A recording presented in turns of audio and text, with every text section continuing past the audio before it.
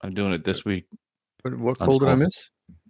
You left early last week because you. Oh yeah, man. I had because life got in the way. Yeah, I got shit to do, man. Welcome to Game of Nodes, a weekly podcast from independent validator teams. Hello, welcome to Game of Nodes, a weekly podcast from independent validator teams. The podcast will continue until morale improves, until price action improves, or until we can all afford to finally follow the advice of that lawyer who once said, before the dust settles, be on a beach. Sage advice. Wait, what lawyer? Did I not tell the story? The first time I tried to get actual serious legal advice from technology lawyers, I think he's a partner of that firm actually, and they're not a particularly small one. They kind of took the call. They're kind of like, curious about the crypto stuff, but I guess didn't have a lot to say about it. And he thought about it. He was like, well, based on the other like disruptive technologies that have come along, and credit cards and this, that, and the other, and the shenanigans that can happen, my advice is to be retired and on a beach before the dust settles. Oh, it's good. I mean, it seems pretty good advice. Yeah, I was like, it's not dreadful advice, but it wasn't really helpful at the time. Where it was just like, hey, is what we're doing like legit? Is there anything we should be aware of? And it's like, cash out. Yeah, the answer was, hey, look, just make sure you pay your taxes, and the rest of it nobody can tell you. And then that was, to be fair, like, we've been doing this a while now, right? So that was actually several years ago now, maybe fully 2 years ago. In fact, we're in 2024 now. I think that was the beginning of 2022. So really, it's kind of like it reminds me of Hans Gruber's advice, right? Like when by the time everybody figures it out, we'll be sitting on the beach earning 20%. Earning 20%. You didn't bring me along. You didn't bring me along for my charming personality. By the time the delegators figure out the rug, we'll be sitting on the beach. Well, do you know what? We were having the conversation, is that a Christmas film the other week? It is worth remembering that when the vault opens, there's that long shot of the vault door opening. Yeah, and what music was playing? It's not like it's Ode to Joy. It was Ode to Joy. That's right. Which is Europe's national anthem. Little fact for you. And then there's that shot up from the floor of Theo watching the door open. And then when the door is finished opening, what does he say? What's the line? Oh, fuck. It is Merry Christmas. Oh, yeah. He says Merry Christmas. That's right. If that's not the nail in the coffin for Die Hard being a Christmas film, I don't know what is. The line I think you might be thinking of is when Hans Gruber walks in, he says, when Alexander saw the breadth of his domain, he wept, for there were no more worlds left to conquer. The one I was thinking was earlier that when he goes, you asked for a miracle, I give you the FBI. They got the bargain basement terrorist playbook, and they're running it step by step. Good fucking movie. Best moment of that entire film, I reckon, is when the FBI agents turn up and it's like Agent Johnson, FBI, Agent Johnson, FBI, no relation. Just whoever wrote that, their entire paycheck, just with that one line, that is so good. That's absolute A++ writing. Or the bit where he's just like, this is just like Saigon, slick, and he's like, he's like, born yet, dickhead. I was fucking 9. Yeah, exactly. I was 5, asshole. I was in junior high. I was in junior high. That's what I was. Yeah. I was a junior high, dickhead. What it? I just kind of want to go watch Die Hard again. Hey, is Bendy in the chat? Maybe Ben can take over, and I'll go watch Die Hard. How about that? What's that? Funny. Hey, so speaking of Paul Newman, it was stuck the other day for a film to watch. Right, trying to do this thing of like we're not just going to put on random shit from a streaming service, going to watch a film, right? And like if you just sat on the sofa with your other half, like there's just infinite films that one of you has seen and the other one hasn't. We threw on Butch Cassidy, right? That film stands up. It's good. Was that on your list or was that on your SO's list? I've just seen I've seen like all of the in your list, right? films, right? That's always many. It's always difficult though because I don't know. I always like, oh yeah, I love this movie. Then I was like, do I really want to? Because you're gonna disappoint somebody, right? Like it's like Slapshot. Like like it never goes the way you think it's gonna be. Like wait for this part, and then and you look it over and you're like, I give up. Like I don't. I don't know. Slapshot went down pretty well in this house, so. Except for the weird stuff with the guy's wife, that did not go down well. That was Well, why is he doing this? It's the 70s. Yeah, it's still not cool though, isn't it? It wasn't cool then. It's just like, no, not really. Let's be honest. He's wearing leather pants, so you got to give him. There's like a little bit of leeway. Oh my god, that all leather outfit. That's all brown. It's all off brown, isn't it? It's just a.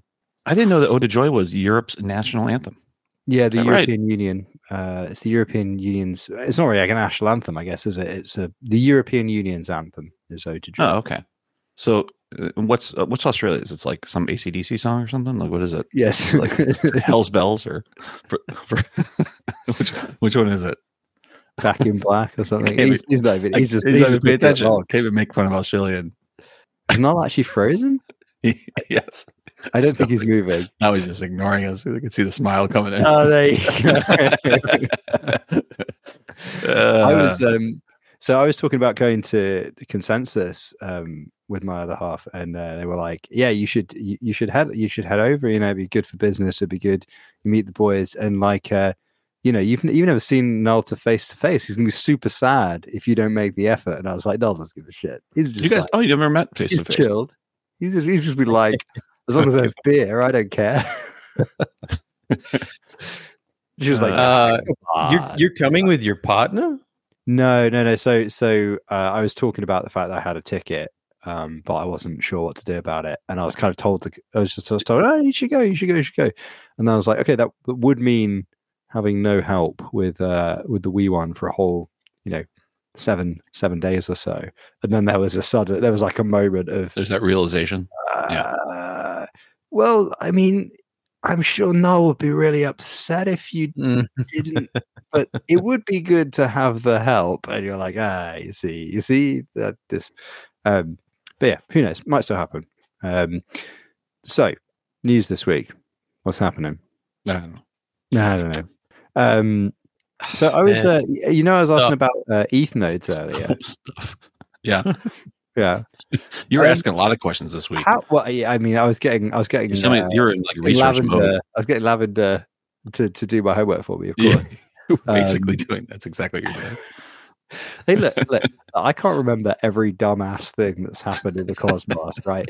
And other people have better memories than me. And when I'm writing a paper that very strongly relies on a hypothesis that really, really dumb, out of bound stuff happens all the time as soon as you have a lot of change in production. I can't remember all the dumb shit that's happened. Well, I'm trying to write. You were also asking about Secret. My one knowledgeable. If anybody asked me about Secret, I would go to Schultze. So exactly. That would make sense, right? Like that's exactly who you go to. Yeah. I mean, that's what if somebody asked me about Juno, I go to you. And then I hide under a rock. Yeah. So we did. So okay. Before I move on to my actual question, right? We actually, I guess, did break the news that Reese had left Juno, because that came out the other day during the week, didn't it? It did. I thought we heard that, but it wasn't formalized, or we heard it, but it wasn't formalized, or something like that. And then I didn't see mention of it for reasons. Several core Juno chats became a bit messy for a little bit, and also I don't know if whatever things were difficult to follow or disappeared entirely for a bit there, and a number of chats have been either archived or deleted since the charter coming in as well. So keeping track of anything, if you didn't check it twice a day, was actually a bit messy there for a second. But anyway, so fair enough. Rama was breaking news. Oh, there you go, in the chat. Rama breaking news before it's public. Yep, that ended up happening. But my question about Ethereum was, how do you actually know when? Because obviously, in Cosmos, you get told when there's a software upgrade, either by watching a GitHub repo or more likely in a Discord channel. Correct. Ethereum is a really big deal, right? So it will be on Cointelegraph or wherever. It shows up. Officially, how are people supposed to pay attention to binary upgrades? I don't know. Like we're in a couple forums and things like that are like basically publicized, right? From teams. The GitHub repo is probably the best source of that because we watch for releases on specific things for like Geth or other types of areas. And then it's a lot of like communication around it, and then eventually you forget about that and your node stops. Is really how that works. Like no different than Cosmos. when the node stops and PagerDuty goes off, then you're like, oh shit, I guess there's something going on. But like those things can be like they're much more painful though. Do you have like a support group where you then go and find out what the fuck is going on? Yeah, basically. Yeah, same type of thing. Like you hear about it, and plus they're so like they're so far out too. Usually like those are like months, right? It's not like they're not announcing it for 7 days. Like it's not like a Cosmos upgrade, right? Like or something like that. Usually, especially fork, like those are through the test nets and then obviously through mainnet might take 2 or 3 months by the time that all happens. Like my other thing about bear in mind, like the last time I had to run an Ethereum node was on a laptop in 2012. I should really check whether I actually successfully mined any, shouldn't I? Let's put a pin in that. Let's put a pin in that thought. I'm pretty sure that laptop is somewhere on these. I know. I have hard drives here. I know I have Bitcoin on them. That's fun. Yeah, that's something just occurred to me. Like when I was way, I'm sure it's dust. I'm sure it's dust because I was mining it like on a 386 back in the day or something, or 486. I was mining it on a 2-core Sony Vaio laptop. Yeah, I probably had that. So I'm sure there's hundreds of ETH on that. That would have been I was in this house, so it must have been. It must have been like, yeah, I think 2014, maybe 15, something in there. Is that right? It seems like it was earlier than that. That would be far enough along that it would have been really hard to mine. It seems like when did that start? 2012, 2013, 13, I think. Ethereum. Is that when it was? Jesus. It seems like it was even had Bitcoin before Ethereum. It's weird that it feels like that's Ethereum, but it's weird that it feels like it should be older than that. Like that's not that long ago. Like that. It seems like quite a while ago. I feel like I was young when Ethereum came out. I'm old now. Yeah. I was old then. Cough, cough, cough. But obviously that's kind of viable now. But like, yeah, I guess if it wasn't for the fact that it was so high profile, they'd probably have to come up with like a more formalized release process, wouldn't they, of some kind? Sure. But yeah. So my question. What's the history? Yeah. What's the question? Dumb question was, as somebody who's like literally, like I say, not run the software in 10 years, probably, if not, yeah, it would have to be 10 years, maybe just under 10 years. So most Ethereum upgrades, right, to chain state, I suppose, are described as forks or hard forks, right? Mm-hmm. I mean, there are upgrades that occur within there that are non-breaking that might provide some sort of whatever. So, like the normal type of upgrade is like in Cosmos we call that like a non-consensus breaking change, right? You just update the binary, keep trucking. Mm-hmm. Hard fork is that the node will halt because it cannot reach consensus. That's the definition. But the chain itself is, well, I guess they don't really have chain metadata in the same way, do they? They just, because you're just appending blocks. So what they call a hard fork is not, it's a fork in terms of the software version, but it's not actually a hard fork in terms of the chain. I mean, you have to upgrade the binary in order for the miners to continue. But that's obviously like the difference between ETH Classic and the other ETH was the state, because the binary changes, it has state change, it causes state changes when the binary changes and it moves on, right? Yeah. But now it's ETH proof of stake. Has there been a difference in that mechanism, like the upgrade mechanism, basically how software upgrades happen? Has that changed since the merge, or is it still functionally the same? Like when you do an upgrade, a binary upgrade, you can rewrite state, you can do jiggery pokery, but obviously the chain remains the same. It's not like a hard fork in the sense of Cosmos where typically it means the identifier of the chain is changing because it's completely think it's still probably forks, like with the proof of work previously, like if some people upgraded and some didn't, then it would fork. I guess it's probably still the same, whereas like if a certain amount of the validator power upgrades and a certain amount doesn't, then do they just both continue on their own forks? Or because do you have to have do you have to have So say if 60% of the people move on to the new fork, and like 40% don't, then what happens? I don't know. Yeah. Well, I think you can't continue a fork until you have consensus, right? Well, you used to be able to with proof of work. You just wouldn't upgrade, right? Yeah, I mean, with proof of work, you just keep adding blocks because that was the basis of attacks, wasn't it? Because you could privately pre-mine a number of blocks and then wait until watching who you thought was about to submit. Like, there's a whole bunch of game theory on this, isn't there? Basically, of how much you would.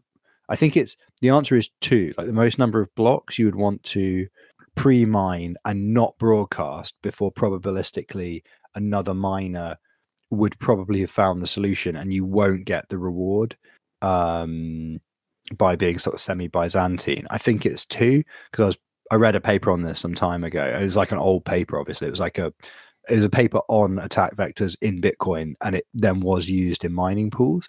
But in Ethereum, but then it was used in mining pools. But my question is, like, yeah, when you move to proof of stake, surely you can't really have 2 separate sets of validators essentially doing that, like appending new blocks onto forked versions of the chain state, because either you're over consensus power and can add blocks, or you're not. And the amount of power required to add blocks is not in proof of work. You only need 1 miner to add the block, right? But in most proof of stake, there's a specific leader that is selected to mine that block because they are participating or deemed to be participating in consensus for that block. So either they commit something and everybody agrees on it, or they nil vote, right? And then there's a nil block. I mean, that's really specifically Tendermint, but a lot of proof of stake systems work in this conceptually in the same way. They have a leader of some kind. There is a proposer, right? And that's kind of quite different from proof of work. So that's why I'm kind of curious as to like whether there's like something in like protocol or mechanism. Like, there must be something, I guess, that's changed. But like, as an operator, has it changed at all, or is it just like whatever, man? We're not a validator, so I can't really speak from that side of it. So I guess you're running a node, aren't you, just for archive state, right? We run a ton of RPC nodes, yeah. But yeah, okay. But again, that's not the same thing as what you're mentioning. So maybe to answer my question, we will need to club together whatever it is, 32 ETH. We can, yeah. Yeah, do it up. Just like, let's fucking go. Well, DVT that's the new hotness now. The new hotness, DVT. Yeah. Like a distributed validator infrastructure where you can build a small quorum of 4 nodes with 25% each, and 3 of those have to be in the pool, or I guess 3 of those have to sign to be able to sign the block. And so they're trying to get away from. You create it's almost like a Horcruxy type of situation where you have like 4 nodes run, but they shard the key, right? Yeah, you shard the key, but the whole motivation behind it is that like smaller organizations can band together and run validators together, and that you can have further decentralization by having unrelated entities running hardware for the same validators. Like, you might have say us 3 run hardware through DVT but still deliver like 1,000 validators. Yeah. So it's just that, if my cluster of shit goes down, then hopefully your 2 clusters of shit pick up the slack. Right. And then you get like further decentralization of it. This is like a classic example of where being out of ETH means I had no idea that was a thing, but I've literally I'm guessing that's relatively recent, like as last the last year maybe. Yeah, I was gonna say it's OBOL and SSV. We've run some SSV nodes in the past.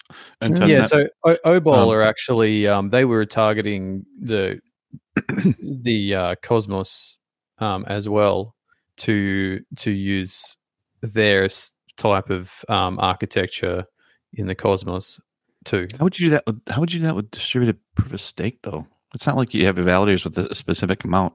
Not that I wouldn't mind that. Like, it's just it is still like it would have the traditional staking model. It's just that, instead of using a Horcrux type setup, you would use whatever the fuck the OBOL architecture is to like shard the key and have multiple, operators run the same validator.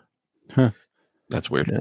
This is funny because like there was this discussion basically about how nobody, like in the stuff that I'm working on, like there hadn't been like a huge amount of thought on how there's an entity called a relayer, which basically it's just a vector for directing hashes, where hashes are the proofs that a payment event happened in the past, even though there's actually no metadata because it's private. Like it's a blind proof. So all that's happened is the proof has happened. A new Merkle root gets created, and that hash gets appended to a packet of hashes that all result in a new Merkle root. That conceptually is a block, but it could be like, it could literally be at the end of the working day, you would collect every single hash in the system that has transacted that day, because all the payments clear straight away the second you have the blind proof. You can pass out of the boundary of the system and get fiat, right? But your hash is integrity at a distance, so it's another entity, conceptually another key has to say, yo, I recognize this proof. It has come from the system. It is a thing. I am issuing it, and then it gets redeemed back through that thing. That essentially is the relayer, and all it's really doing is that thing, which is done by a cryptography library, and then it just appends a hash, right? So it's a pretty simple piece of software. However, if it goes down, the party stops, right? So the blockchain, all of so there's a ledger, it could be a blockchain, it could be whatever. The party, all of the stuff with the hashes and everything only matters if at the end of the day you're curious about as the person who assigned over funds, you just need the hash to prove you did the thing. Because if you have the proof and the hash, nobody else, it's just garbage data for everybody else, right? The important thing is if the relayer goes down, basically it's the same as a chain halt, right? But who run more than one entity needs to run a relayer, right? It would probably be banks or money service businesses. There might be 8 of them or 10 of them or something. And there was this like real casualness about it. Like, oh yeah, you just would, use the relayer for your bank or something. And it's like, well, but there's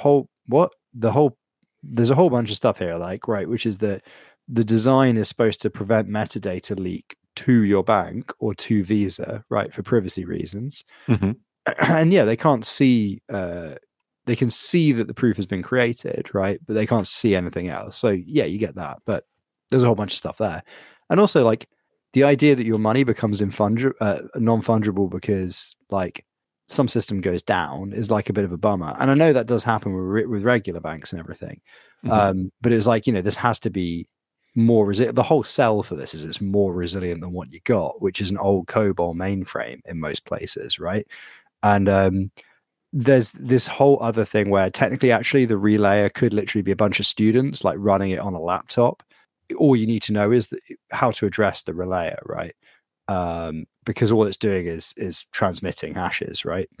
There's no security involved from the operator side other than the node is down. And everybody was just super casual about this. And so I was just like, this is absolute insanity. It should just be a threshold signature then or something, because it's just a public key. But imagine if like, yeah, if any of these if the idea, because that's like a whole thing. It's like, oh yeah, loads of people would run these, and it's like, okay, first of all, I don't think anyone's going to run them without an economic incentive. But second of all, if you're assuming that like, yeah, a bunch of random institutions and things would run them, like universities and yada yada yada, and there's a whole bunch of design around. Do you even need to know which relayer you're addressing? It could just be like whatever's closest, whatever's ping is best, whatever. And you're like, okay, so I just happen to make a transaction. It goes to the nearest relayer, and it's a bunch of students mucking around running it on a laptop, and then my payment gets locked. That's quite bad. But yeah, anyway, yeah, this like basically the DVT design is I was just like, well, why didn't you just do something like that? But I didn't realize that Ethereum literally does that. That's cool. Yeah, that's pretty cool. Yeah, that's cool. I like that. I like threshold signing in general. Is pretty cool in terms of like distributing like actual decentralization in practice. I think like the idea of having subgraphs of validators is pretty fucking neat. It's a whole other world. I mean, that whole idea of being able to run like 100 validators on one box and those types of things, like it's just, you know. Well, I think for regulated use cases, it's really fucking clever, actually, because if you think about it, like as a company, we'd feel complex about a heavily regulated market, like entering that. Like you'd have to guarantee your profitability, the amount of hurdles and things you need to jump over in order to get into those markets. There's a whole bunch of stuff which is actually somewhat complex there, but you could reduce both like the risk to the consumer and the regulatory overhead in some senses by saying, well, okay, like what if you just get 3 random entities at a minimum in the software to actually run this? Suddenly it's like, okay, your risk of loss of funds is very, very low with a very small amount of regulation, which is simply, right, are these real companies? Do they understand infrastructure? Rather than like, you know, a massive red tape. I mean, I know that's probably not how it would pan out, but I think there is like, because like I'm having to try and think about technology solutions and policy, I suppose, at the same time. And so I quite like anything, a lot of these kind of threshold signing and subgraph things, like I think are really quite nice in terms of saying, like the big self, I think we talked about a lot, like our fucking DAO is a great example of the big sell of this technology, which is multilateral entities, right? That are, yeah, it could be anything, multiple organizations, whatever, but just pragmatism, trying to get a thing done, get somebody paid, get some voting done, whatever. Right. And I think like it's kind of really cool to conceptualize like validation and infrastructure provision for like, you know, important things where there might be loss of funds, like loss of real money, fiat money, and like think about how you could build out something that's like multilateral like that. Like the 3 of our organizations could run a relayer, and it's, you know, it's just a public key, and you know, you might be, you know, switching Kanga bucks or Freedom bucks or Queenie bucks, whatever. Oh no, she's dead. King bucks. King bucks. Isn't that your company? I hold some of those. Those things are worth nothing. I hear they're just like governance tokens or some shit. Is that right? Yeah, I'm pretty sure I've seen the Reddit. I have that. I'm not happy about it. King, I think I have that. Yeah, there's a bit of that shit floating around.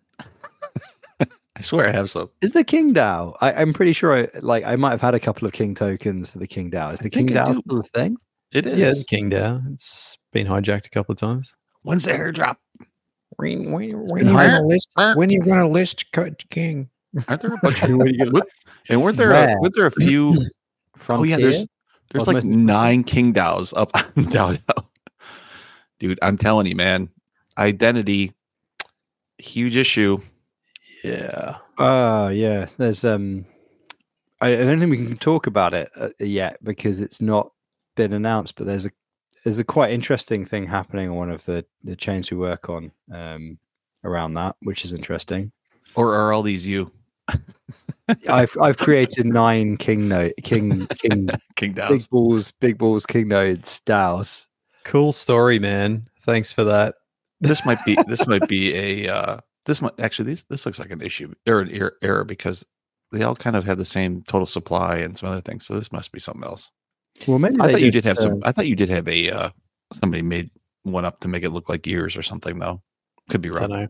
Don't know. So do you guys recall how, like, you know, during the bull market, the last bull market, everyone was always like sort of last week? You mean? Yeah. No, I mean like the last one. Oh, okay. The one before that. Ages ago. Yeah, everyone was always sort of like complaining about the cost to make a proposal. Remember that? Everyone's always like, oh, sure. You got to make it cheaper so the plebs can make proposals for, I don't know, fucking community spends or whatever.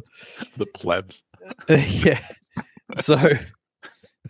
So this week I made a proposal for a software upgrade on DYDX, right? Yeah. And that shit is expensive. Cost me fucking $6,000 to. Yeah, I was gonna say it's like, isn't it? Was it 5,000 DYDX or something? 2,000 DYDX, which when I bought, you get back that proposal up. Yeah, but you know you've got price risk in that time. But what I mean is, like, it is a fair amount of. I'm going to say it's a fair amount of risk because, you know, what if you get vetoed for some reason? What if there's a bug in the software and they're like, you didn't veto? Yeah, because you get it back on the note, right? You just don't get it back on the veto. Yeah, you get it back Yeah. on a no, but not a veto. Yeah. I think Yeah. there may be some provision that if it doesn't get deposited fully, you might also lose it. Oh, meaning if you don't meet the deposit, that might Yeah, I be think- that actually might be the case. Is that I right? think that I'm not 100% sure. on that. If that's the Are you case, sure? I think that's a bug. I think you get it back if you don't meet the deposit threshold. You get your money back. Or can you? Is there a command to undeposit it? If you don't meet the deposit, can you pull think it that? just gets can you pull that released. amount? But there's no time on that, right? Because there's no period. No, there is. It's like There is, yeah. There's There's a a block. deposit it's period. long Right, though. right. It's like it's long. The deposit period, you mean? Yeah. Okay. Yeah. The deposit period is Yeah. like typically 3 to must come 5 back. days, isn't it? Well, do it on Juno and check it out. We've Throw it in got there. Juno to burn. People Juno. Yeah. Yeah. So what of Juno now? Yeah. What's Reese, going to happen? Reese is gone. Reese is Yeah. bailed. So what's Who's- what's the future look like there? Who's steering the ship? Yeah. Is Who's Rama steering steering the ship? the ship? Who's I don't know the, who the fuck's is there anybody steering work? the Is there ship anybody working like? So there's like On upgrades there and is the such? DAO now, The right? But, charter. like Sure. yeah. So what is has the charter done anything besides fire everyone or? I don't know. It's pretty funny. I don't know. I don't follow it. Just reading the comments from fucking Rama. Someone Um, said it's time to Cerberus Juno, Ben Davis. Oh, Rama says it's in the charter's hands now. it's in God's hands now. Yeah. Wash our hands of that. Well, yeah, yeah. I think I'm definitely going to leave the. I'm still part of the delegations now. I'm going to leave that now, I think, and just let that ship sail itself. What are you spinning down your validator? Or are you No, I was part of the delegation's DAO. Oh, to, the like, delegation's DAO. Sorry. yeah, I but misunderstood. the last time we did a round on that, it took hundreds of fucking hours of my time, and I remember you complaining about it quite Yeah. intensely. yeah, it does sound like something I would complain about. But like all the fucking applications are all like half of them are just total bullshit, and you have to go through them. It takes forever. and you ignored people who didn't even fill out the form. It's really annoying. I purposely did not fill out the form, thinking that would make it a differentiator. Well, right. UN's notional. We Purposely bought- didn't fill out the We form, bought- we bought- thinking that you would get a big delegation.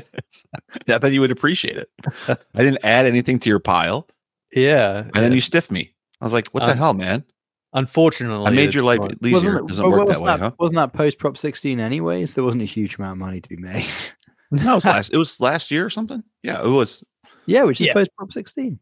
Yeah, deep in the It's, bear market.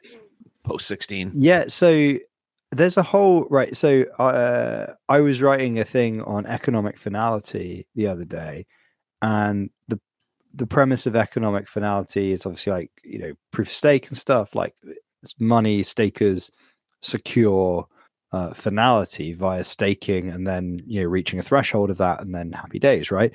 And the Mhm. flip side of the coin of that is soft slashing, right? The slasher, which stops validators from being down, and then hard slashing is kind of a slightly different mechanism, right? But like economic finality assumes that bad behavior or Byzantine behavior will usually be punished economically.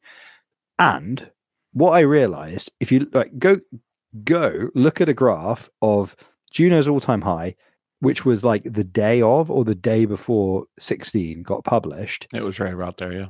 and then what happens until it's resolved, right? Which it bottoms out, stabilizes for a bit, and then the rest of the bull market, the rest of the bear market takes over when Terra crashes, right?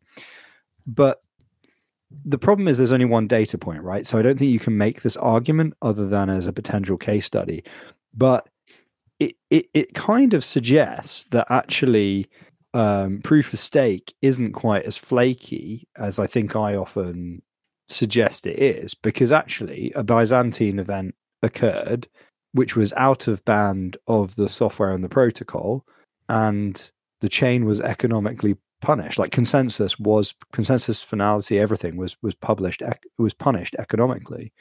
So I know that's like a social factor because it happened via market spirits, but I mean also everything's fucking social. So but like it's kind of interesting that like the system might have worked as intended, but like the developers and of the system thought it would only be defended by code, and it turns out it did work as intended, and in terms of economic mechanism it worked as economically intended, but it was just YOLO. It's just the market that did that. But isn't that's correlation causation type of thing? Like I don't think 16 really impacted price, did it? Do you think people were? I think it was highly coincident with the wider market crash. I don't know if I don't know. It was such a shit show at the time that I don't think it's a stable enough asset where even then people look at it and go, well, this is a shit show, so I don't believe in its future. Like it was a little bit too degen for that, right? So yeah, I think it'd be interesting to see, because obviously everything would be correlated to some extent with Bitcoin or whatever. But it would be interesting to see a graph of all the Cosmos chains during that same period and see down only, baby. Yeah, well, that's the thing. It would have something like this. Yeah, sure. It would have all been down from like March 15th onwards or whenever it was that we hit peak and then started coming down. But it would be interesting to see very more closely what the trend was across all those chains. Maybe this is something I'm going to have to spreadsheet out at some point because it might actually be pertinent. It's kind of not pertinent to my research. It's just I'm kind of curious. I think that's the problem. Yeah, I think it was such a. I mean that event, while significant in this little ecosystem at a macro level, didn't make any difference. I think it was all just market, right? Like Terra was such a fucking disaster that I think it dragged everything. Sure, but Terra did happen after Juno had already bottomed. Yes. No. Yep. After it bottomed? Well, it sort of stabilized, didn't it, around like 15th of May? Thereabouts. Like it stopped the kind of like just it kind of like leveled off, and then like Terra hit, and then the rest of Cosmos decided to take a bullet to the forehead. Well, that would be interesting to know during. And when was 16? 16 was like March, right? March 14. Well, we were on the show, so and it was an early episode, but we were like episode.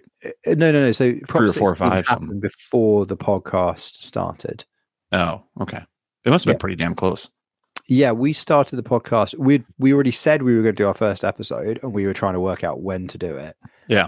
When Prop 16 happened. So I think the first episode was 2 weeks after Prop 16, something like that. Right, because we did that whole live stream of Null's fucking console for 2.5 hours. Yeah, was that the Unity prop upgrade? That might have been cyber attack. That was the cyber attack.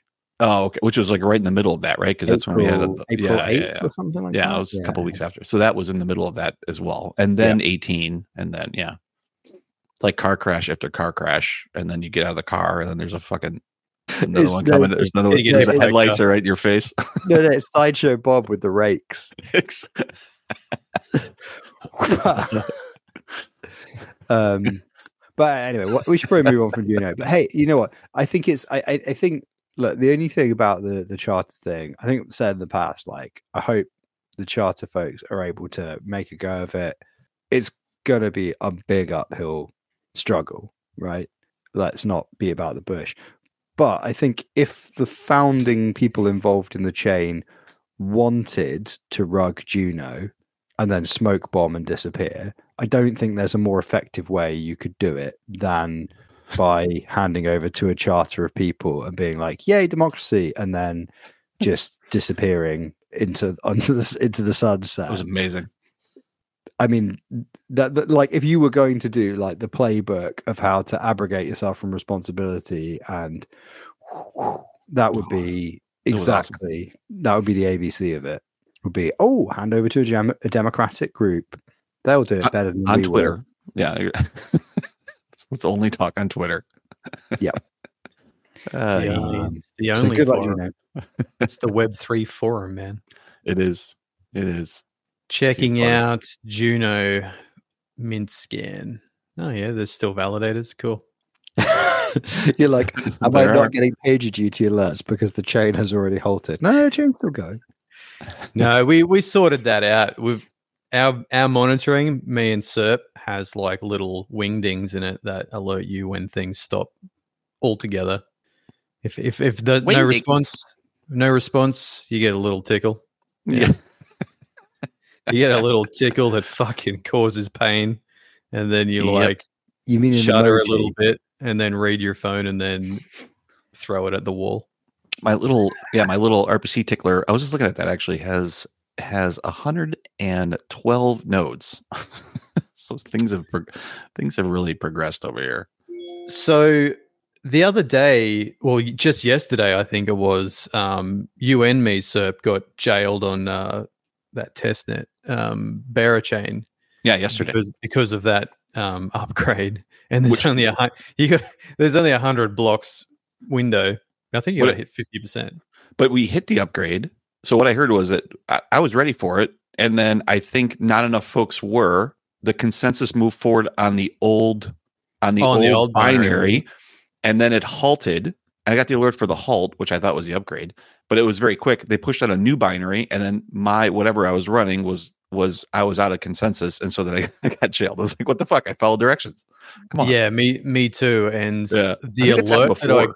the alert I got when I got jailed was fucking jarring. And there was like 3 of them, because there's an unbonding alert, a jail alert, and a stall Right. alert all came through at the same time. I was Like it's like within 8 seconds. fucking hell. I don't think I have testnet alerts. I mean, I get pinged on things, but I don't have it going to PagerDuty where it the yakety sax is all over me. I'm trying to avoid that shit. I've been working on like how to actually filter the ones that I don't want, and I did experiment previously to just exclude the tag of testnet. Mhm. But then there are some testnets that are actually important. So Yeah. now I'm just going to put a little Boolean tag of DGAF true false. Yeah. And just default to false, and then you can, or default to true, or default whatever else. false. Yeah, well, it'll so it'll just, if the tag's not set to true, it'll Maybe do a GAF tag. Don't do the double negative. I don't give a fuck. I don't not give a fuck. Wait. What? Wait. Yeah, one is it? the gaff tag. The GAF tag. Yeah. Yeah. Default to But false. Default to don't. to true. No, the give Yeah. a fuck would be default off. Default on. Oh, really? Oh, that's that describes both of our node operations perfectly. So absolutely. The We've got GAFs different are philosophies off. on life, man. Ah. So how many Um, nodes did you say you're running now? Well, there's So, 100. There's 112 in 112. here, but that's because each chain on that's like each individual chain on a node. So some nodes run much more than that, but some nodes run one. So Well- there's 112 node representations of a chain that are running.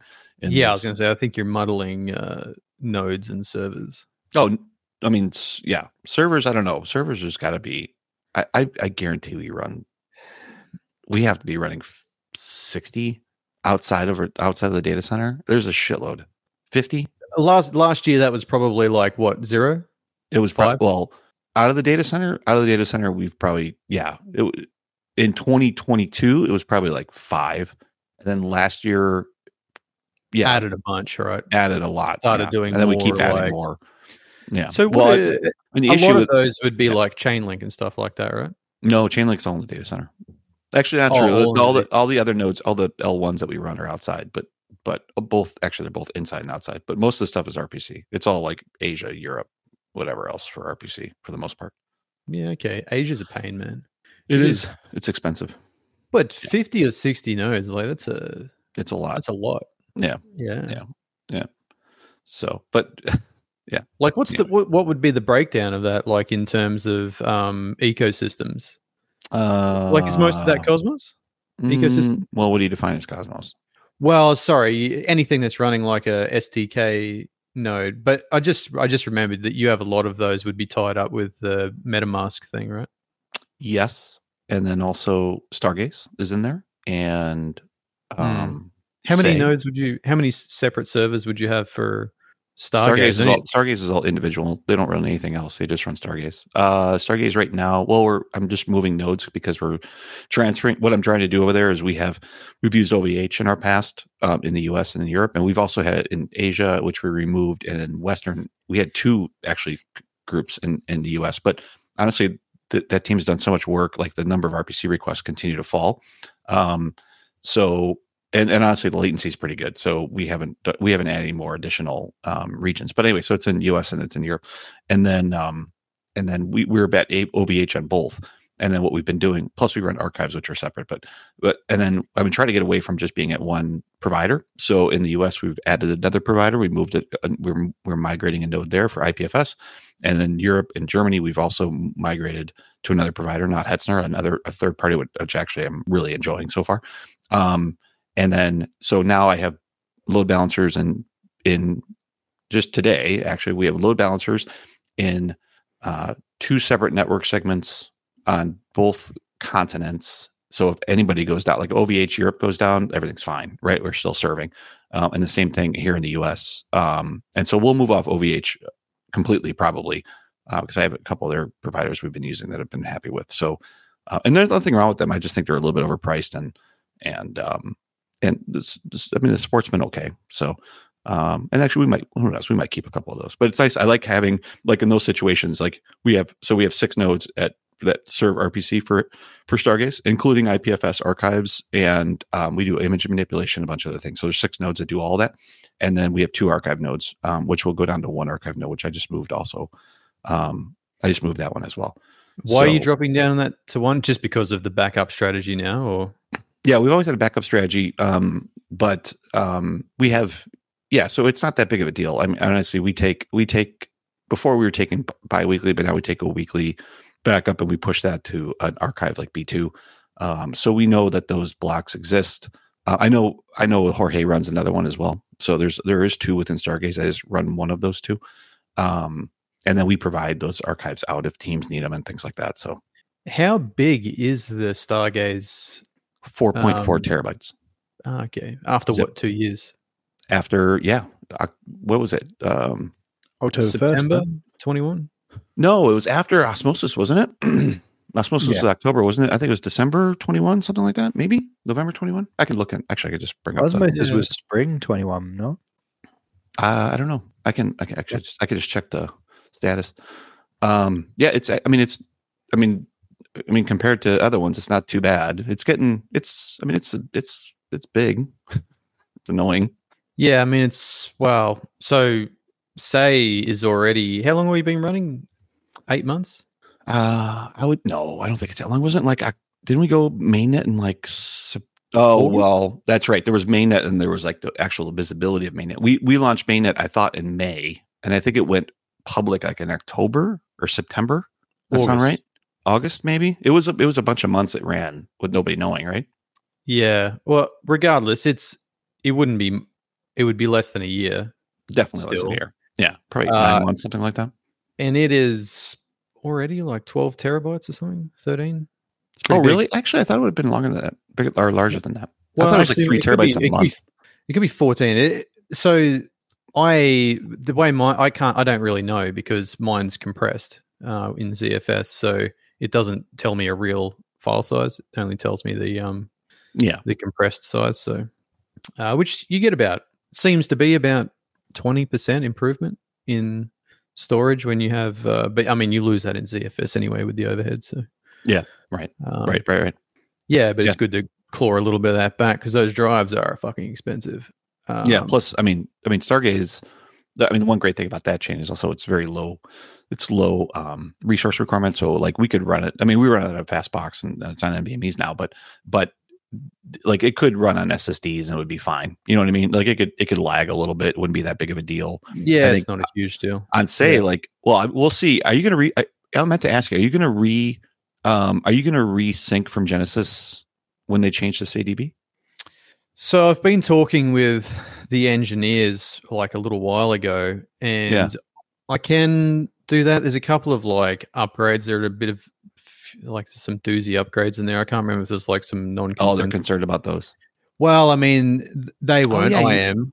Shit, but you would not be able to actually, right? Because they'd have to support that all the way back from block 1. That might be really difficult.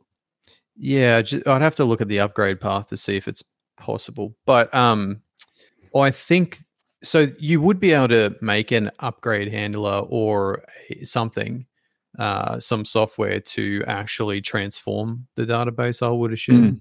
So we have talked about it to see, but at the time it was still early days, so probably worth revisiting. But they said there would be a lot of space improvement with SATBs. Yeah. We're running it right now on Atlantic 2 on our validator nodes, just because they asked, we're just messing with it and everything else, and it's significantly different. Like, so not so much for data. How did you now run SATDB? Is it just an option and it's built in, or is it extra software you need to install?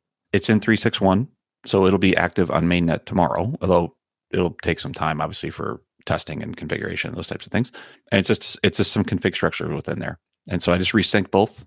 I have a couple of validator nodes that are in Horksharks, and I just synced them all on StateSync, and then they're on Pebble, which has been great. So, and my feedback has been like it's taken really nothing. Like it took me like one configuration change, and I resynced thing. They were done in like 5 minutes.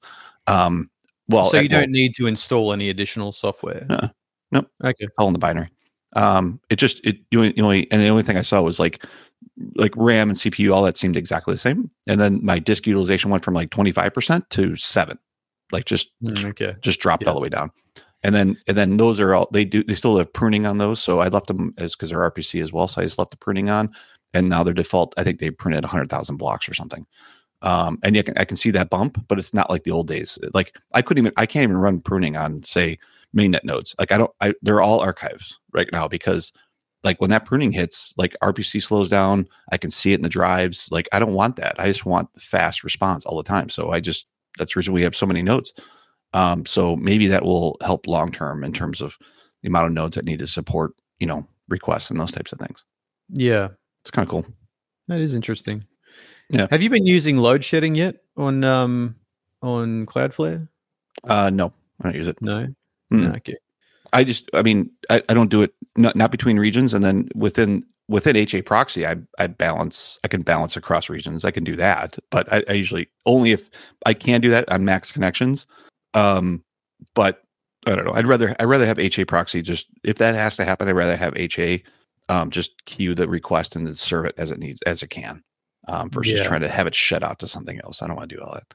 And that would be like 50,000 requests a second or more. Like that's crazy degen. So you reckon a region is probably good for about 30,000 or something like that? A what? A region? I think us.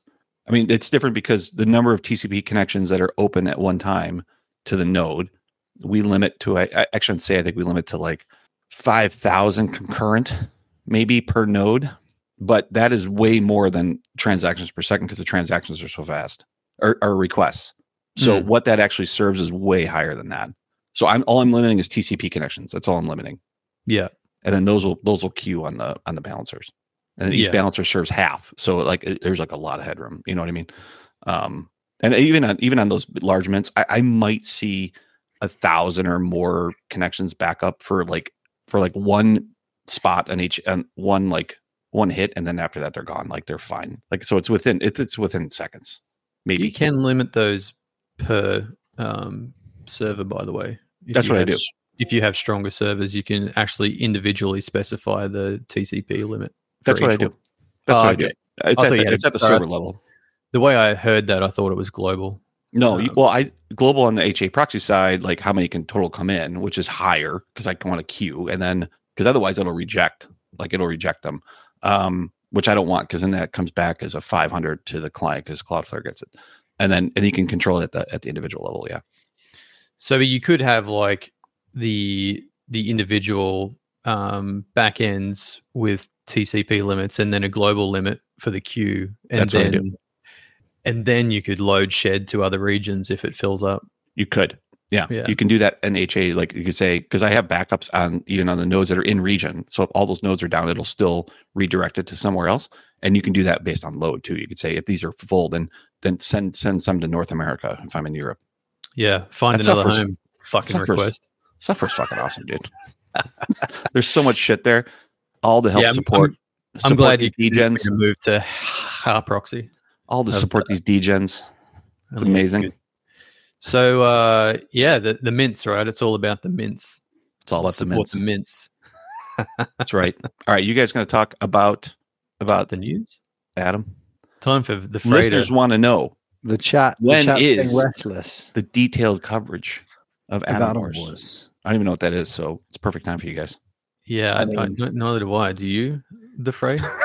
I mean, I've read about it in the spreadsheet while you guys were talking about HA proxy, and I was like, I fucking I mean, it sounds like a party. Though, Reverse- that's all I know.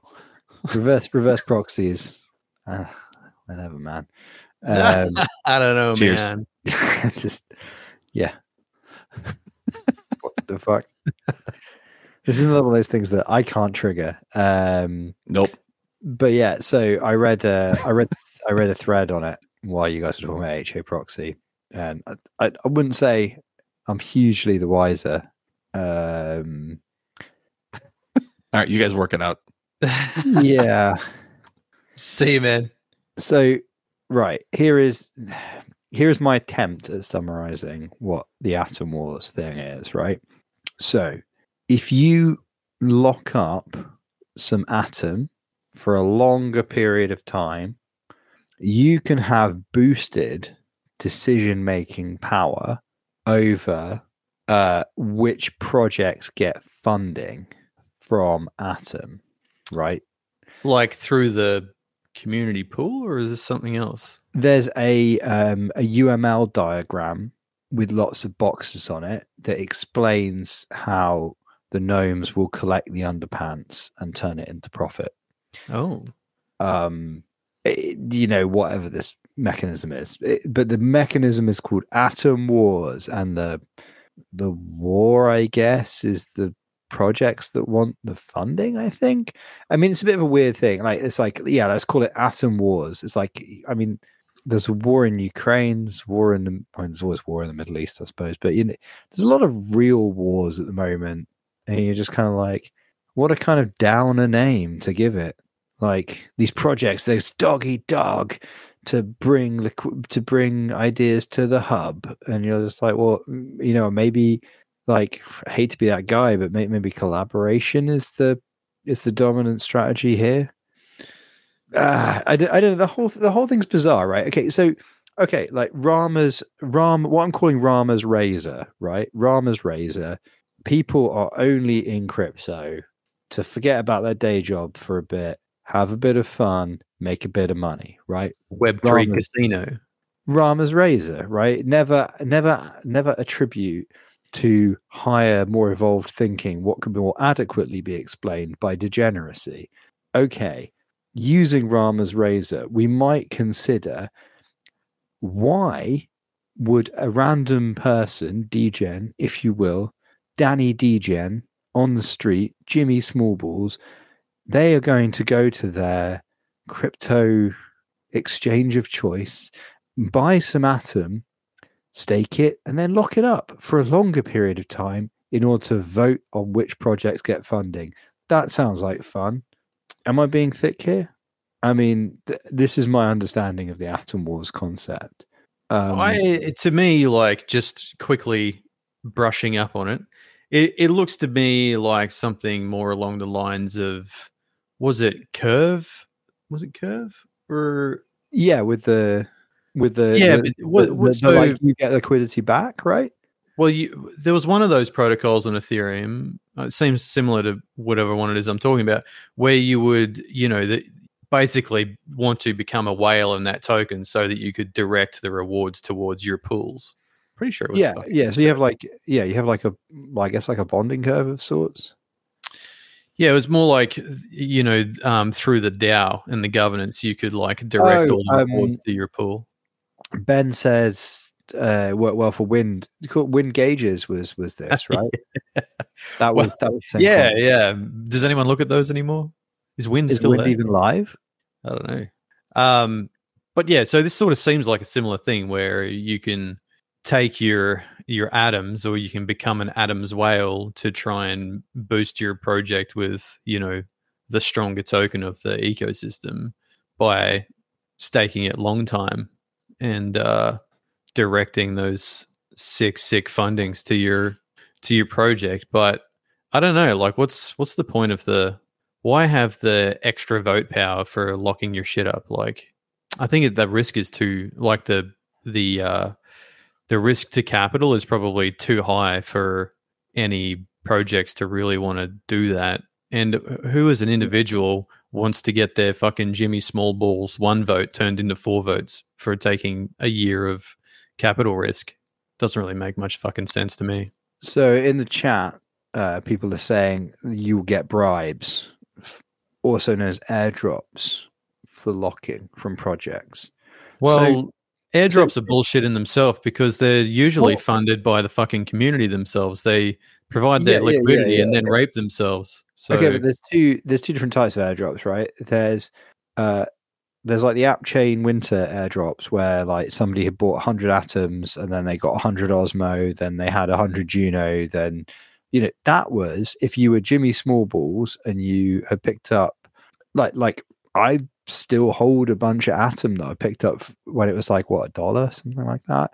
Like if you picked up $100 worth of Atom at the beginning of that run and then staked or whatever, you those incentives, those additional airdrops would have added up if you'd sold at the right time to quite a lot of cash. I think the thing that I kind of get it. Like if that's if that's what you're going to get, like you get like Ben Davis says in the chat, you get bribes for locking your funds, but that could be a significant chunk of change. Except that, like, when has it ever been worth bothering to take on the risk? Except in that early period of chain launches. Like, there are some exceptions to this rule, of course, but a lot of the airdrops that have come along since, I mean, possibly this is also the speed of execution, but we've certainly noticed that by the time we check on a thing that we have, it's usually not particularly profitable, especially all of the CW20 type derivative things have not been really worthwhile. Also, actually, in the chat, Ben Davis has pointed out the tier airdrop. Okay, the tier airdrop for some people was significant. Ours wasn't. I don't know why. Actually, I think we should have got. Well, whatever. Who knows? Anyway, Relay has got a lot for tier. Maybe that's why. Because some of you guys got a significant chunk of change, didn't you? Not me specifically, but I know some of the other squad did, who are like prolific relayers. They prolific relayers got especially the likes of like Crypto Crew and stuff like that. I think they did quite well out of that airdrop. Yeah. But like the real heavy fucking degen relayers. I'm a degen. Louder! I'm a degen! Even louder! I'm a degen! It's a new one. I'm sure Yusep is going to have fun having to edit that into the audio version of the podcast.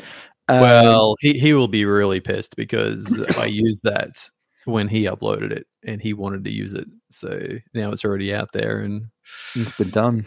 I didn't use it at a great time. So, it's probably going to be like double. Yeah, the timing was not spot on, was it? I mean, I did use the term degen before I. Well, but the time to do it would have been when we introduced Rama's Razor, and then and then said the word degen then, and it would have been bam, done fucked up, man. Slick transition. So, So the other thing, with due credit to Rama's headline writing skills, I should probably expand a little bit on what we've been provided as a heads up on this, because I think this is actually quite funny. So the headline we were given on this, now we've muddled our way through it. It's time to now. We're really deconstructing the concept of news here by starting with working out what the heck is going on and working our way back to the headline. So Atom Wars, the latest in a myriad of Cosmos Hub narratives.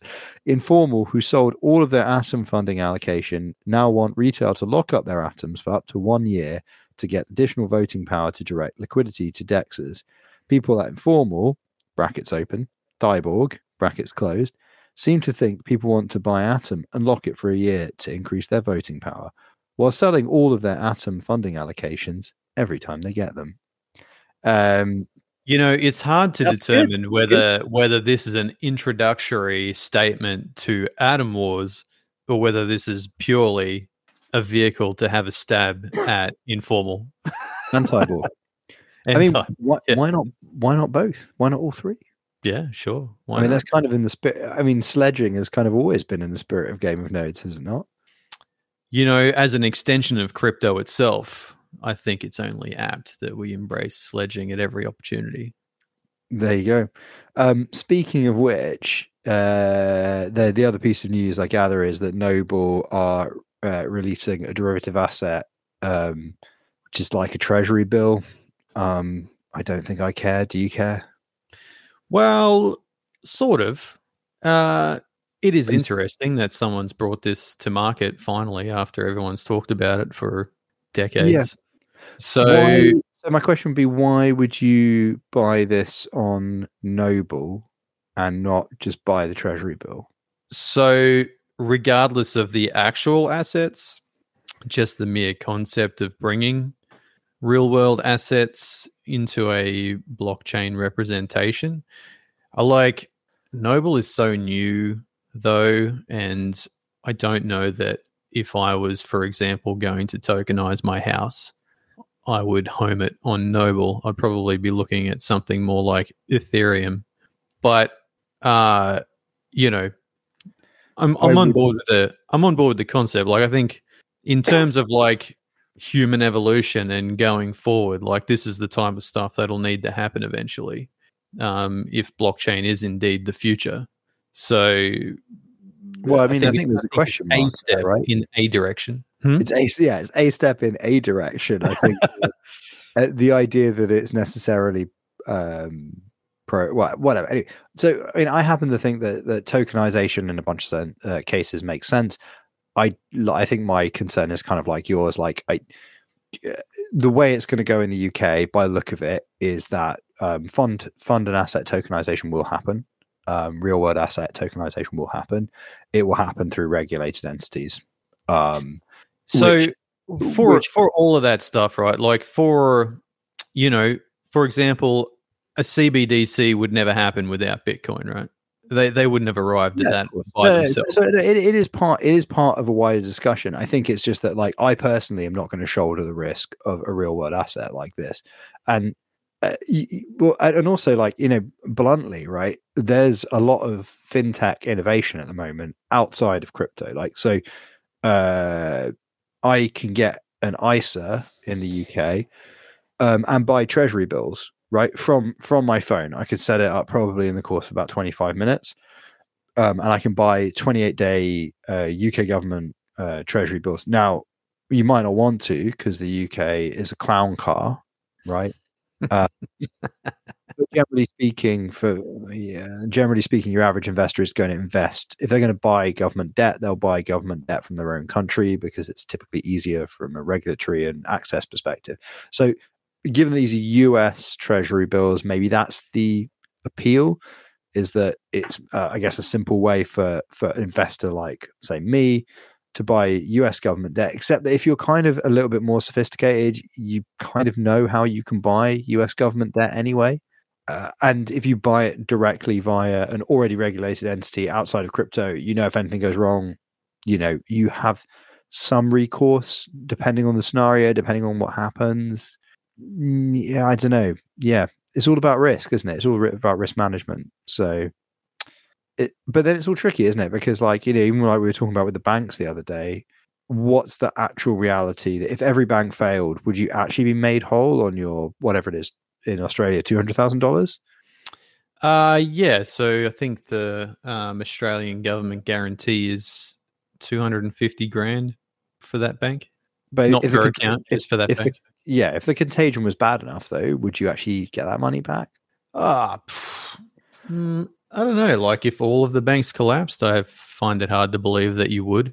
I think it's more to protect individual people from individual collapses, not related to a wider economic problem, more of a mismanagement of. I mean, to be fair, in 2008, they literally did bail out banks in order to secure consumer deposits. That was the stated reason. I know there was actually a lot more going on behind the scenes, but there were a couple of high street banks that literally were going to be insolvent and experienced a bank run and were propped up for that reason.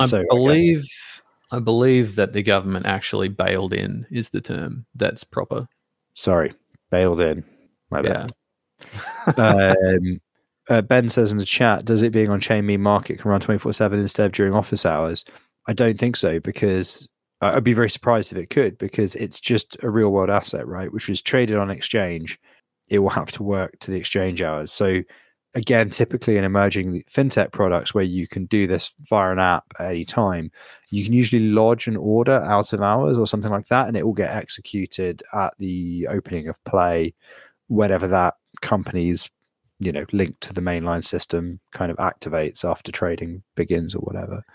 I think the broader discussion for that is, when are we going to do away with sophisticated traders having to work in their fucking schedule? Because there is no reason why the exchange can't be open 24/7, especially when they're like it's the exchange is not how it used to be, where you'd throw tickets around on a trading floor. It's now digitized. Like, there is no reason why it can't run 24/7. It is just that the people who I think it's so that very wealthy bankers can sleep. No, I mean, I'm not being facetious. I think it's so that because think about it, right? So right, we all have PagerDuty, right? Because at any point something bad could happen that pulls you out of bed. If you have trading hours for the exchanges, the absolute worst case scenario thing that could happen, which is a market crash or a bank run, cannot happen while your home exchange, New York Stock Exchange, whatever, London Stock Exchange, name your one of choice, is closed, right? I genuinely think it's so that bankers, investment managers, hedge fund traders, and the financial sector more generally can guarantee that once they're off the clock, they can do what they want in their evening and have a good night's sleep. That's it. I don't think it's any more complicated than that. They don't want to be on PagerDuty forever. They want their money, and they want it without PagerDuty. I mean, I think you're right, but I don't think it's also much of a stretch to just man the desk 24/7. No, but you see Margin Call, right? Probably. The film, right? Have you seen how pissed off Jeremy Irons looks in that film, that he's been pulled out of bed to deal with that crisis? But he's acting. A snooty rich dude, right? Well, yeah, but it's good acting, and that it would be the real life version of that would be a lot less civil, I would imagine. It would be a lot late, because like Jeremy Irons, he's just like fell it all out, and you're like, oh, acting, what a great actor! Like in real life, they'd just be like, how fucking dare you pull me out of bed for this bullshit? What's going on? We're insolvent. Damn it, James. God damn it. You woke me for that? Don't you know the government will bail us out? And then don't you know I have friends in the government? We'll blame poor people. Don't you understand? And it will be poor people's fault. It was the plebes. It turned out it was the plebes all along. Yeah. Garnsy's out. Peace. Yeah, I mean, just start 24/7 trading. The Americans aren't the only ones who trade on American stocks, right? Every time I have to put in a trade, I have to stay up till fucking 2:00 in the morning to make sure it goes through. And that's a pain in the ass. So not content with being a degenerate in the crypto markets, you insist on also being a degenerate in the stock markets. If there is a legitimate opportunity for degeneracy, then I don't see why I should exclude myself from it on purpose, even if that means staying up to 2:00 in the morning. Your tolerance for risk and energy for it continues to amaze me. That's probably why you always look so tired. To be fair, my energy is slowly being beaten out of me. Yeah, I mean, I hate to say it for the 18th week in a row, but you're looking tired, man. On a scale of 1 to 10, I'm probably about a 13.5 on exhaustion. But I feel like if you take your foot off the gas, you're probably just going to fall in a heap. So yeah, that's what happened to me. I took 2 days away from my laptop over Christmas, and then it ended up being, obviously PagerDuty was on, right? And whatever. But I then just didn't fucking. I literally put it in. Just like put it in a pile of books so where I couldn't see it, and then didn't look at it for 14 days. And just, when you have that weird thing, when you take a break and you basically just like after a couple of days, you just kind of collapse, like it all just hits you like a fucking brick, and you're just like when you realize how exhausted you are, and you're so exhausted, you're like gritting your teeth at how tired you are. You're like, you wake up one morning and you're like, fuck. That was it, man. Like I couldn't get out of bed. I was like, how have I kept going for like a year and a half at this level of exhaustion? Like it was mad. Yeah, I think lately I've been muddling through quite a long string of like interrupted sleep. So like that's probably a thing that I could fix with some maintenance modes. Upgrades are a bit of a pain being in the middle of the night, but they almost invariably succeed. So I think that I may start actually putting networks in maintenance mode half an hour before and an hour after the planned upgrade, so that I'm only alerted if the thing is still stalled after an hour. Because the other thing is like you can look at I hate to say it, but you can, depending on the chain, you can look at how long the slashing window is and set your alerts accordingly. So we have some alerts for Cosmos chains, which is there's like if it's during sort of rough when you could reasonably be awake in Europe hours, it will alert immediately, highest alert, fucking screaming. But like between like 2 in the morning and 5 in the morning, it has to be bad before the alert will escalate to waking people up, because other people with a small child will know once you wake them up. There's a whole bunch of reasons why you don't want a phone going off at like the worst time is probably 4 in the morning, because everybody is in the middle of a sleep cycle, and there's a good chance that you won't get back to sleep if you get woken up at that point. Yeah, between 2 and 5 is a really bad time to be woken up, like you say, because it's just the chances of going back to sleep are pretty slim. And unfortunately for me, most things happen at 3 a.m.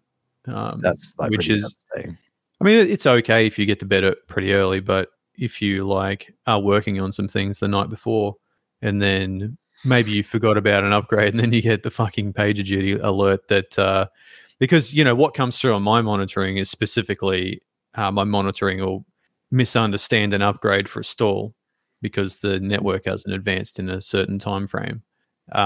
So then and also the potentially the RPC will become unavailable. So I get a bunch of different associated alerts with the network being stalled or upgrading, which, like you say, should be able, like if it's a network you don't have a lot of voting power on, like outside of the top 10 or something, I don't see a problem with like actually upgrading later if it's if it didn't work properly.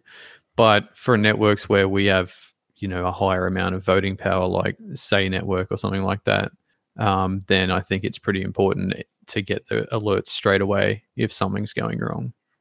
Just in case like other people are taking on that same philosophy, you sort of want to be able to at least attain consensus for the network. So you have a responsibility in that respect to be present, regardless of whether or not you're going to get slashed, I think. Yeah, I think this is also like I've started looking at our, we obviously run fewer chains than we used to anyway, but like we're going to wind down Mars next month. Ayo. But it's also like, because honestly, like I sat there, we were talking about this on the podcast a couple of weeks ago, because you obviously wound down, and we were talking about this after we finished recording the podcast. We were just having a chat, and I can't remember if it was you or Serp said something, and I kind of realized that like obviously I don't really have a choice. Like if PagerDuty goes off, it goes off. But if I did have the choice and Mars got me up at 4 a.m., I would rather just not know about it. Like I had this strong, overwhelming feeling where I was just like, number one, slashing window, no worries. Number two, we've never made a cent on it. Number 3, we're not going to make any money on it. Very unlikely. And I was just like, well, hang on. If that's my gut feeling on ranking the importance of this in our business model, why am I even running the risk of being woken up at 4 a.m. for that when I still have confidence in Stargaze? We have other chains like Aptos that, and other things that we're looking at getting into as well, which we do have confidence in and are important enough to wake us up at 4 a.m. and have woken us up at 4 a.m. And you go, yep, okay, that's a reasonable reason to be woken up at 4 a.m. You know what I mean? Like there's 2 types of PagerDuty notification, right? There's the one where you see it and you're like, I can't believe I'm getting up for this. And there's the one where you go, oh shit, right? And my theory of PagerDuty now, having taken 2 weeks off over Christmas and having a new perspective on shit, is that you shouldn't be running fucking networks where your reaction isn't, oh shit. Like if you don't have that level of either interest or like investment or like simply like business reason, right? To give a shit about that network, then why are you letting it wake you up? Like with test nets maybe is the only sort of edge case in that, because sometimes you have to run test nets and then they just fucking halt. But then, I mean, half the time, if it's not like a test net which is like compulsory with some like negative consequence, again, I don't even put it into the monitoring. I think the only one that was in monitoring for us consistently was Juno's testnet when we ran it. Then we had to know. But apart from that, well, I will monitor anything that is like in development and important. Sorry, for us. I meant in alerting, not in monitoring. Everything goes into monitoring, but but alerting, yeah. So, like I was sort of saying to Serp earlier, I think we're going to break our networks into 2 categories, and one category being alert no matter what, and the other category being alert in business hours, basically, or from 9 to. So if there's an alert that happens overnight, it'll just wait until 7 a.m. or something before it comes through. So, and I think that can make a lot of sense for things like long-running test nets you don't need to know about. If something happens with those, it just gets fixed when it gets fixed. Low-power networks, which you don't contribute greatly to actually being able to achieve consensus if something goes wrong, and that have a long enough, window to allow you to not respond immediately. And then obviously the networks where we have high vote power or test nets in development would get, the highest priority alerts. And the test nets in development one is a bit of a pain in terms of sleep, because a lot of them are in the US and you do need to respond to them pretty quick most of the time, especially things like Berachain where, there might be some sort of but you also you still have other commitments that are like outside of blockchain, as well as like obviously day-to-day work that needs to be done. So I think there's even an argument for like having blocks in the working day of those lower priority chains where let's say between 10 and 12 in the morning and 2 and 4 in the afternoon, it wouldn't alert you, because otherwise how maybe this is just my realization, but I find that when I switch from one task to another, I pay a half an hour tax, right? Yeah, I understand. So one of the biggest things that I've found with especially us, we've kind of really heavily reduced our test net. That was really last year, right? When the baby arrived, it was just we don't test nets anymore. And what I noticed was that during the working day, it had a big impact on being able to get shit done during the working day, because there wasn't another layer of random stuff interrupting you, Yeah. So I think, for me, I usually have a window in the morning and a window at night where I absolutely do only blockchain stuff. And then, depends on what I'm doing during the day, but I might be working on it all day. I might sort of do other stuff, like maybe some construction or something in the middle of the day on my house or whatever. But it makes sense the morning and afternoons, because that's closer to when the US and UK and Europe are sort of online as well. But that works for me. Usually I collect a lot of information in the morning. As soon as I wake up, I get onto, Discord and Slack and bloody TG and all that type of stuff, and collect all of basically an action list for the morning, and then action those things, and then move on to other stuff if I need to, or I might start doing some maintenance and, looking at Ansible or building some scripts to do certain things or improving, whatever, if I've got nothing else on in the day. But then in the afternoon too, like a lot of people come in late afternoon for me and start banging their drum about stuff. So sometimes I have things to do there as well. I'm just kind of like astonished that you have the energy to like even think about day-to-day maintenance tasks when you've got stuff outside of this and all of that to do on your to-do list. Shit's got to get done, man.